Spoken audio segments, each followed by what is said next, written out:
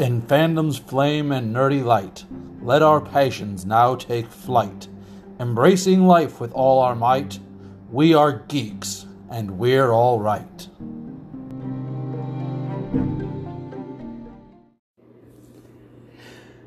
Hello all, this is your host, Justin Hunt, Green Lantern of Sector 2814, Highland Division. And this is the Kilted Lantern Podcast. Happy New Year, and yay, we all survived. Now, during the last episode, I made the announcement that I had intended to move to a twice-monthly format, and I would be breaking up the segments from previous episodes to this one so that we could reduce maybe some length per episode. I found that most people have a tendency to, mentally at least, tune out after like the 90-minute mark. So I'm going to try to bring this down because each episode's been encroaching on that 2-hour mark more and more, the last actually ending at 2 hours and 18 seconds, including credits. And I would like to try to bring that down a little bit. Now,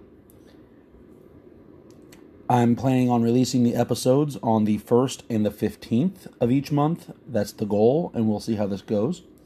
The first episode of each month,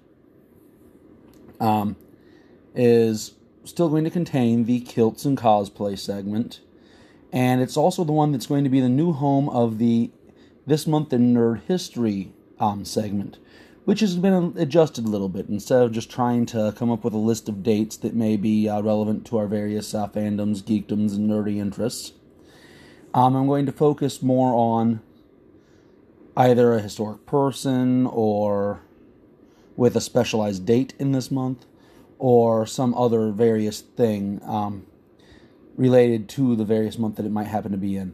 Now, that means there will be no more history segments in the other episodes, but I'm hoping this will be a richer and fuller experience for everybody. The idea with all of this is to improve content. Now, also, the other thing is that the discussion segments will technically just be me talking in the first episodes, and then in the second episode on the 15th of each month, I'm hoping to still be doing interviews and discussions in the panel style. Because one thing I never really explained in the intro episode that I kind of wish that I would have, looking back on it, is that my primary goal for this is to kind of give a little bit of the con experience in light of not being able to have conventions. The idea is that you're being able to have the discussion format, being able to get subjects brought up that get you thinking on nerdy, and maybe give you just a little bit of that sweet, sweet savor of cons. I mean, it's kind of like imitation bacon bits as opposed to the real ones, but ultimately, when you're having a salad, it's that little bit of pop in life's little salad. So, that being said, we're going to move on a little bit here. For your kilt segment, the advice again is leading into a blend of practical and fashion sensibilities. Now bear in mind, when it comes to all fashion advice, it is just that, advice. You're going to wear what you're going to wear, and you're going to rock it. And I never want you to think that I want you to do anything else. But this one relates to cold weather kilting again. Last episode was a matter of discussing kilt socks in cold weather, and well, this one is a different matter all the way around. It goes more toward the top. You see, when you're wearing a kilt, there's traditional, and I'm using air quotes and you just can't see it, and then there's a matter of modern. Now, modern is where we all live, and traditional may not always appeal to our modern sensibilities. The traditional coat for use with modern kilts. Now, not by modern, I simply mean the traditional from the waist down only type of kilt. Great kilts are their own thing, and that's probably going to get discussed a little bit in the next episode, which should be airing around January 15th. But this particular kilt tip is related to covering your top half when you don't have all that extra material from the great kilt. You see, in the wintertime especially, we northerners really like having something warm on our upper halves, and the traditional garment when worn with a modern kilt is referred to, and that's called an Inverness cloak or an Inverness cape is the more common term. But in either case, what it is the overcape on the shoulders with the long coat underneath, kind of a Sherlock Holmes kind of thing. You see it in a lot of different Victorian era and early 20th century Edwardian era depictions of London and Scotland. Well, that's the style of coat that's considered traditional. Now, those are nice, but they're also expensive and not always the most practical for our various needs. You see, they block off your sporran. Being long, people sometimes think you're just wearing a long coat with a nice pair of socks, which is a little awkward at times. I mean, it gives a very nice traditional look, but at the same time, it may not be practical for daily activities. Now, for dress wear, it's very nice, very smart looking. But for daily activities, it's not always that way. My advice is to find you a good coat that stops around your true waist, namely around the top of the kilt, maybe just a little bit longer. And that way it doesn't block off your sporran if you're so inclined to use them. And it also just looks good with most types of kilts.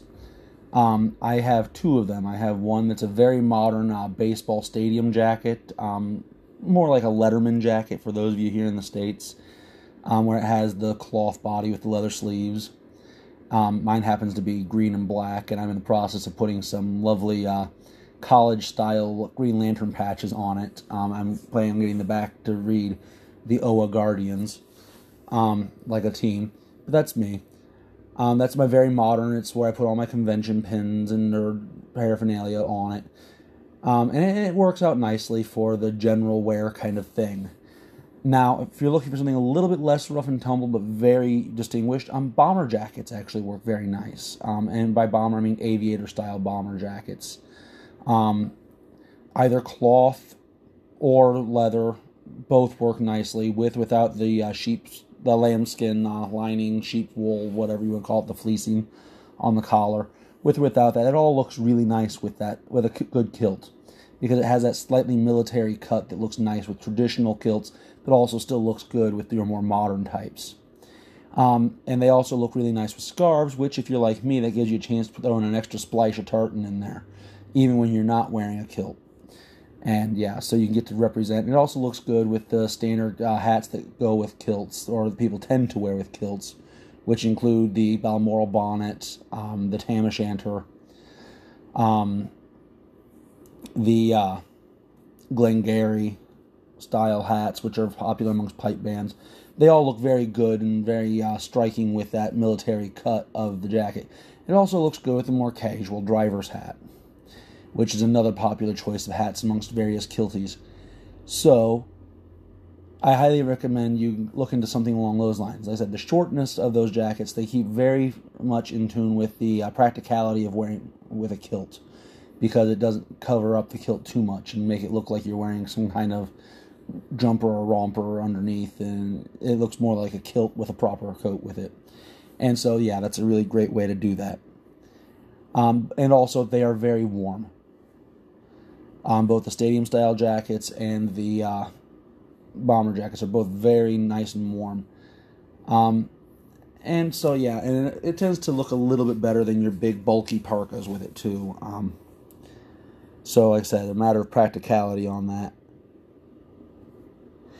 So, moving along with the next part, the cosplay segment.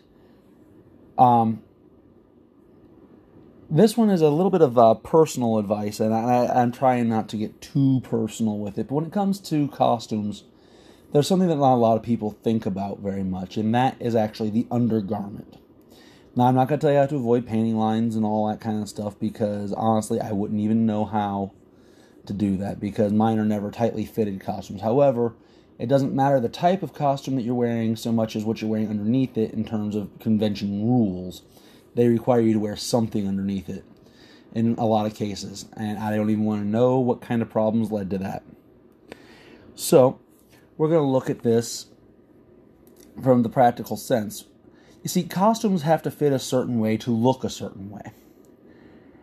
And now this is true with dresses, this is true with suits, this is true with just about any type of clothing that you would wear. But it's especially true with costumes, since they tend to have a certain fit and style they have to maintain that good look that you're going for. Always get measured and or fitted when applicable while wearing the undergarments you intend to wear to the conventions. And I know this sounds silly, but it really does make a big difference, especially for ladies.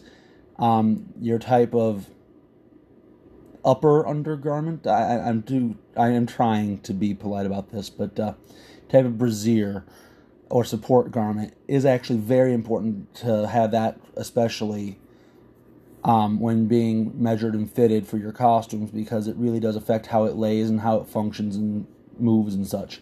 And for men, it's important for us too. If you're wearing a spandex outfit, boxer shorts are going to bunch and they're going to be very uncomfortable. It's also true with armor, or even when you're kilted, you want to make sure you're wearing the type of garment that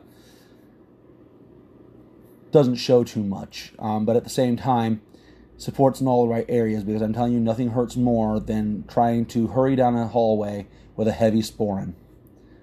If you've ever ran with a sporran, you know. Now, that being said, these undergarments are very important. It's also true for when you're wearing a dance belt. Gentlemen, when you have to wear spandex, you want to wear a dance belt, because you don't want to have the spider wang issue, okay? And that just means that, you don't want your bulge to be too detailed. We'll put it that way. So I just wanted to make sure that everybody thinks about that as they're getting fitted for their costumes, because with this being the new year, yay, a new year, there is possibly the potential, at least later in the year, for us to possibly be going back to conventions and such. And I would like to make sure that you're properly attired and you're looking good and you're killing it in your costume. So I just want you to know that matters. I never thought that it mattered until I found out that it mattered. And I don't want to give you the details of that story because it's very embarrassing. I know I try to have no pride, but it's just embarrassing. So I want you to think about that as you're going through. If you're wearing a corset, support garments, you're wearing boxers, whatever, just make sure you're wearing the same garment, or at least one very similar to it, that you're going to be wearing at the conventions with that said costume as you're getting measured and fitted. All right. And now it comes time for the This Month in Nerd History segment. Like I said, this has been reformatted. I'm going to actually do a birthday segment for an author, but not just any one author, because there's actually 3 authors that have a birthday in the month of January. And I'd like to mention the 3 specifically, and like I said, there's way more than that, but these 3 in particular. I mean, I can't mention January birthdays without mentioning our own Professor J.R.R. Tolkien, whose birthday was actually January 3rd. And then there's also Edgar Allan Poe's, whose birthday was on January 19th. But I don't want to just focus on those 2, because that'd be kind of selfish of me, because those happen to be my 2 favorite authors as it pertains to works of fiction. Tolkien also has medievalist and academic papers that I just absolutely love reading, in linguistics and so much more. And then Poe also has poetry that's just so moving and gripping. But like I said, it would be selfish of me to mention their birthdays and then focus on them.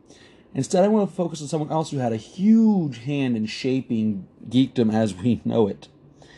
You see, on January 27th, when Charles Lutwidge Dodgson was born, and that was in Cheshire, England. And the most of us in the world know him better as Lewis Carroll. Now, Lewis Carroll was an interesting figure, and technically it's the Reverend Lewis Carroll, as he was a deacon in the Anglican Church. There's some controversy and speculation as to why he wasn't ordained as a full priest, but it's never really been clarified. He was an author, illustrator, poet, mathematician, photographer, teacher, and even inventor to some degree. Really big push on that. Now, it should be pointed out that his most famous works are Alice in Wonderland and Through the Looking Glass. Also really popular is The Hunting of the Snark and Jabberwocky. I personally love Jabberwocky. It's my favorite poem of his. "'Twas brillig in the slithy tove, did gyre and gimble in the wabe. All mimsy were the Borgove, and the moment I thought grabe." I'll spare you the full recitation. That was strictly out of memory. That should tell you how much I love this because I'm terrible about memorization. But he's also famous for Curiosa Mathematica, parts 1 and 2, which are subsequently A New Theory of Parallels and Pillow Problems, the Principles of Parliamentary Representation.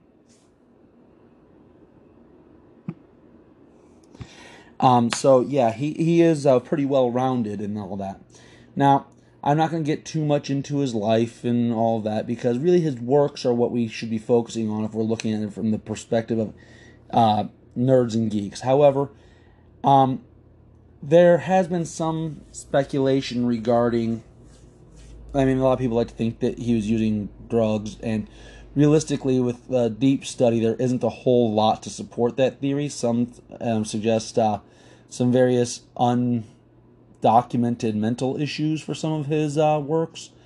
Perhaps he just had a really overactive imagination. I don't know. But either way, he gave a lot to the world as we know it. I mean, there's well over 30 different versions of Alice in Wonderland, ranging anywhere from very faithful adaptations to just plain twisted, weird, morbid, deranged, illicit. I mean, Alice in Wonderland's pretty messed up stuff. And it's not Alice in Wonderland, that's Malice in Wonderland. It's a specific movie, and it is not a children's film, so please don't. But a lot of his other works have been adapted too. And like I said, you can. I mean, I like using the expression "going down the rabbit hole," and that's a direct tie-in to his work. He's part of the daily culture in the world, and even more so within geek culture. So I think that it's important that we recognize his birthday. Now, there has been some scandal also regarding his sexual orientation. Now, it's believed that he is heterosexual. That's not really the part that's managed to cause scandal, because in today's society that doesn't really faze much. However, there were allegations of potential pedophilia. Even if it wasn't something that he actively engaged in, there's been some people that have theorized that that was one of the reasons why he got into photography the way that he did, often depicting children in the nude, specifically young girls. However, other biographers have hinted at the fact that in that era, a nude child was considered a symbol of innocence, and especially young ladies, and it was commonplace. I mean, if you look at Victorian photography and artistic representation of children, you do see a lot of nude children, even on Christmas cards. So I think that it's important to look at them in context, and I'm going to let you, if you want to research that more in depth, go right ahead. There's lots of books out there on the subject. Good biographies, bad biographies, good essays, bad essays. There's lots of good information out there. So I just don't want to besmirch what could be potentially just a very innocent person, because some of the allegations are made without taking into account that his family tried to cover up his adult relationships with grown women who may or may not have been married, and they would have been considered scandalous at the time. So the family tried to keep that down to maintain his reputation, and it's just recently coming to light on some of those. So I think that, you know, if you are interested in looking for it, it's a very interesting time, and one cannot really discuss Lewis Carroll without looking at that to some degree if you want to get a real picture of who we're dealing with here. And one thing is, with who we're dealing with here, is somebody of a fantastic imagination who really changed the face of literature on the whole and culture, especially for us nerds and geeks. So just wanted to take a little bit to talk about that. I mean, it truly is wonderful what he's contributed to our society in terms of literature. So even if you want to just ignore the personal life, like I typically do with most authors, because unless there's some reason I need to be looking at it, I don't worry about it. I just think that, it's very easily done. You can ignore that altogether and just focus on the work and truly enjoy them. And with that, we're going to move on to our discussion time. All right, now, this is the discussion time, and as I've said, this is also a matter of something that's been reformatted, at least for these episodes. They'll be on the first of each month. This is really more of an attempt to get people discussing things more, especially on the Kilted Lantern Facebook group. It's pretty easy to find. It's a public group, and just look for it there on the Facebook, and you'll be able to find it just by searching Kilted Lantern Podcast. There should be a page. The page isn't active. It was really just created to allow me to do what I needed to do on there. And then there's the group, which is what I'm trying to get activity on for the sake of discussion.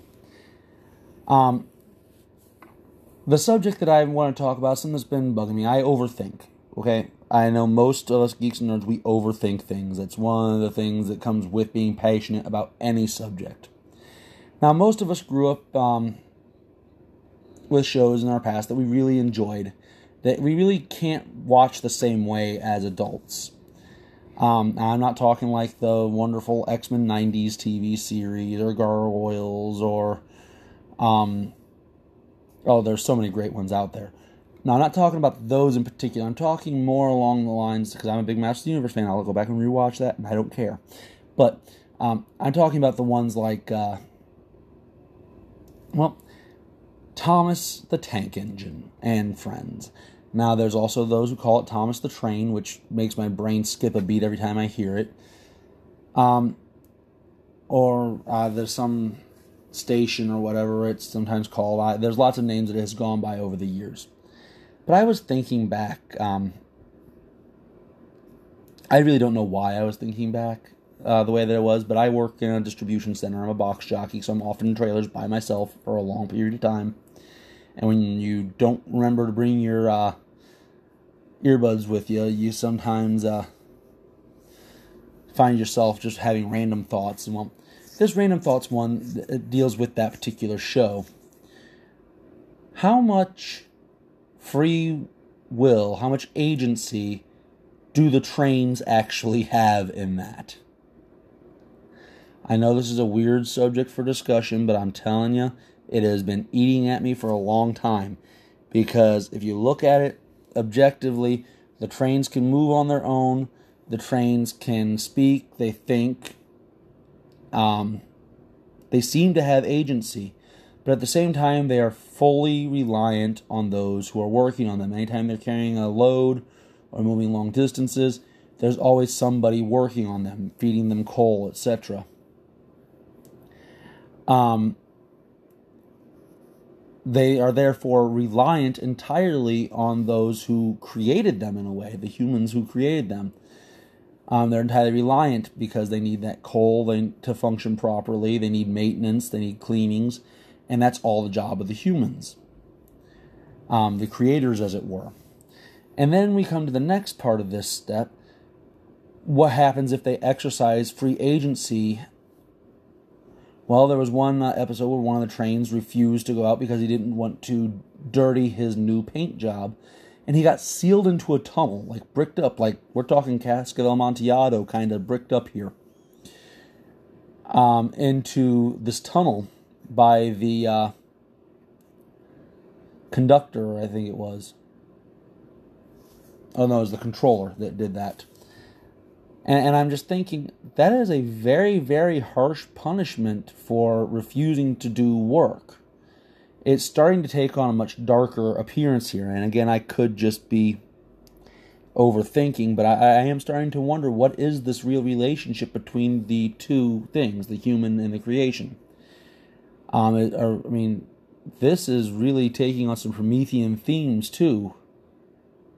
Almost Frankenstein-like themes in the sense of the responsibility for the creator to the creation and the creation to the creator.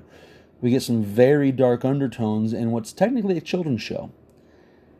And mind you, I often suffer from insomnia, so that really hasn't been helping this much. So right there's a discussion that I would like to get going there on the Facebook page.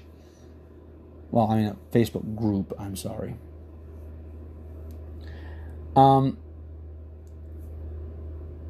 that brings into mind what I want to talk about in terms of overall subject, and that is that greater theme that I mentioned, where it's Promethean, where it's reminiscent of Frankenstein in that degree, because Frankenstein's also referred to as a modern Prometheus. What kind of literature is there out there that really helps us to explore that theme? You see, there are certain themes that regularly occur in our culture, and that one is one of them. The idea of creation-creator relationship.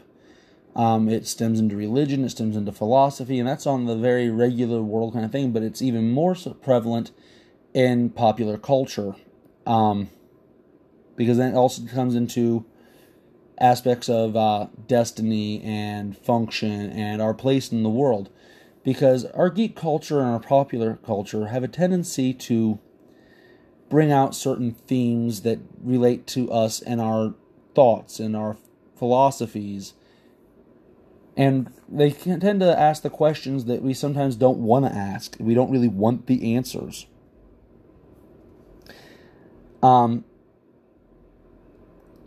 And one of those questions is, what is our function in society? Who are we responsible to? Is there anybody beyond us that we personally have as an authority figure or somebody over us? Or are we completely responsible for our own actions 100% of the way? These are questions we often don't want to tackle, but we end up tackling in some way, shape, or form. And even subconsciously, or even in some cases consciously, it works into our popular culture. One of the best known examples is Frodo not wanting the ring in Lord of the Rings. Another great one is the great power or great responsibility through Peter Parker and Spider-Man. All of these characters run into something that they didn't ask for, and they often have to just deal with.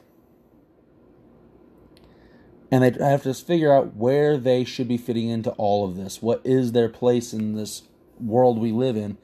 And what is their obligation with these abilities and situations they find themselves in?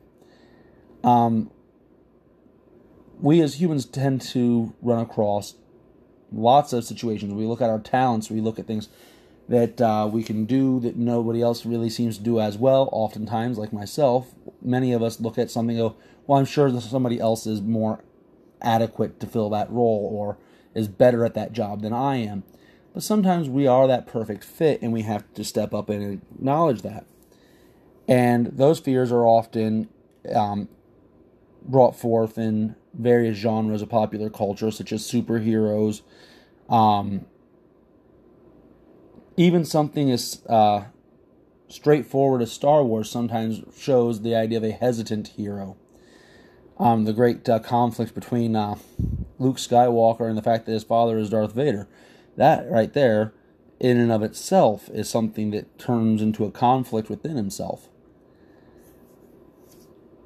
All of these conflicts are represented in popular culture, and I think that we need to be more open about these themes so that we ourselves can use our popular culture and our love of it to help ourselves move forward with hard problems that we face.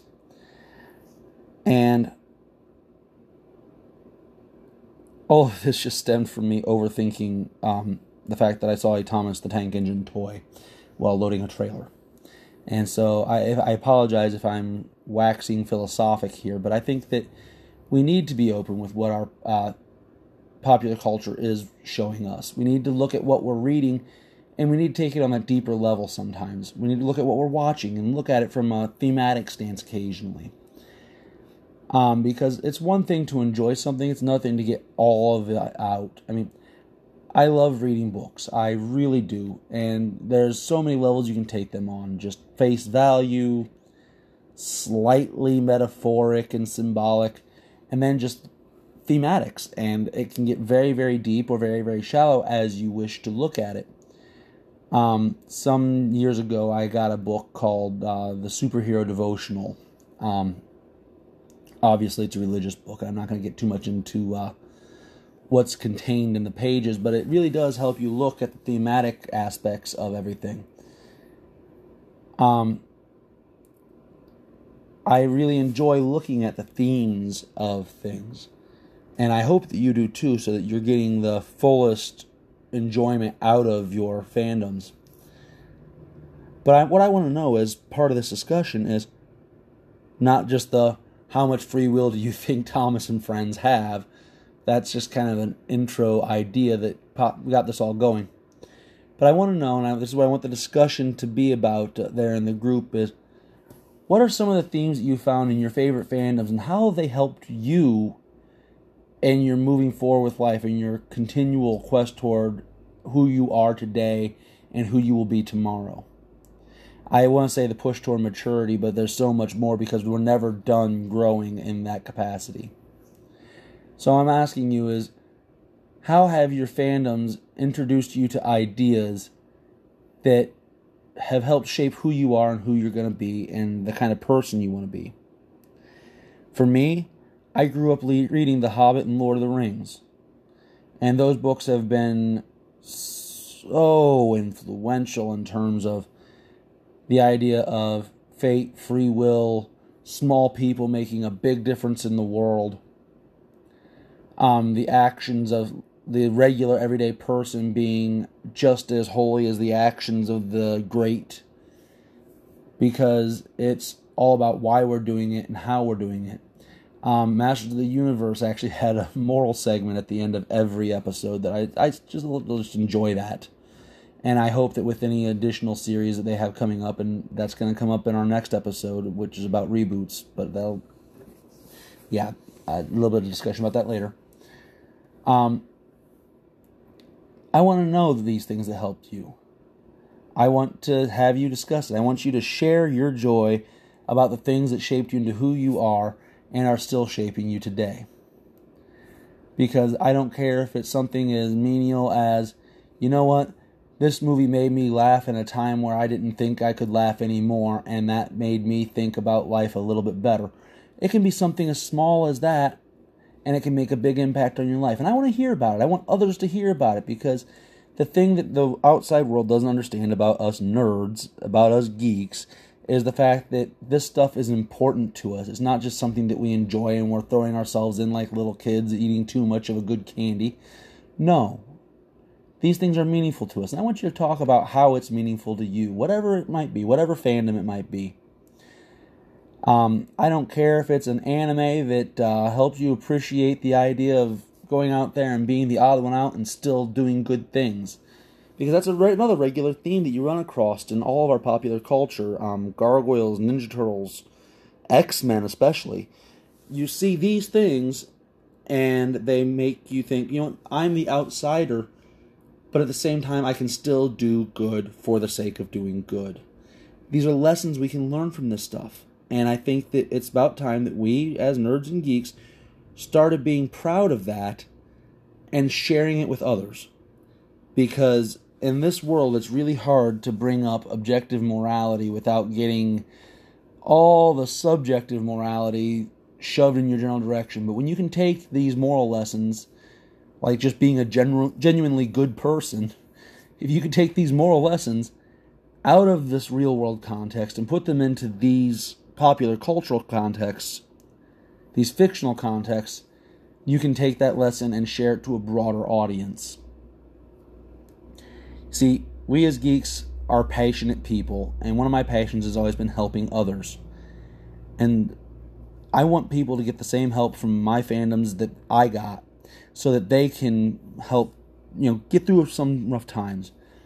And I would love to hear your stories of either using it to help others, or how it helped you, or how it shaped you, or ideas that you never would have thought of without it. So I really want you and really encourage you to hop on to the Kilted Lantern Facebook group, and let's start that discussion. Let's start a community being built around our shared interests, and not just our shared interests, but our personal stake in said share interests, because that's where real discussion begins.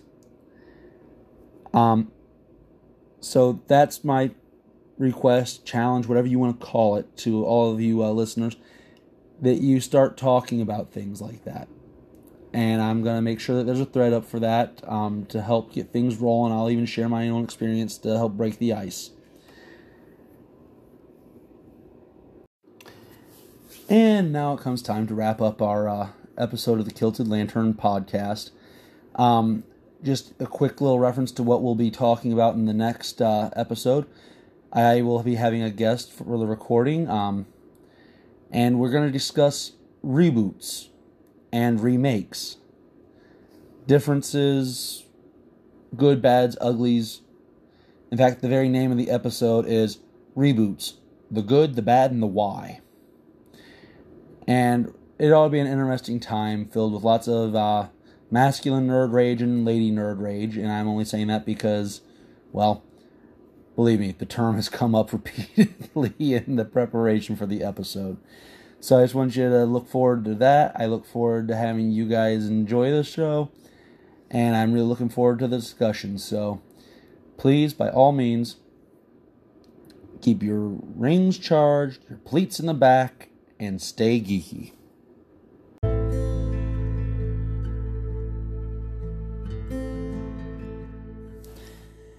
This episode of the Kilted Lantern podcast was made possible using the software on Anchor.fm, and the music included in it is from their free music library. Any intellectual properties referenced in this episode are copyright to their respective creators and or copyright holders and are used without permission. Any views mentioned in this are the views of those that brought them forth, and do not represent the views of any connected franchises or intellectual properties associated with them or their holders. This is your host again, reminding you to keep your ring charged, your pleats in the back, and stay geeky.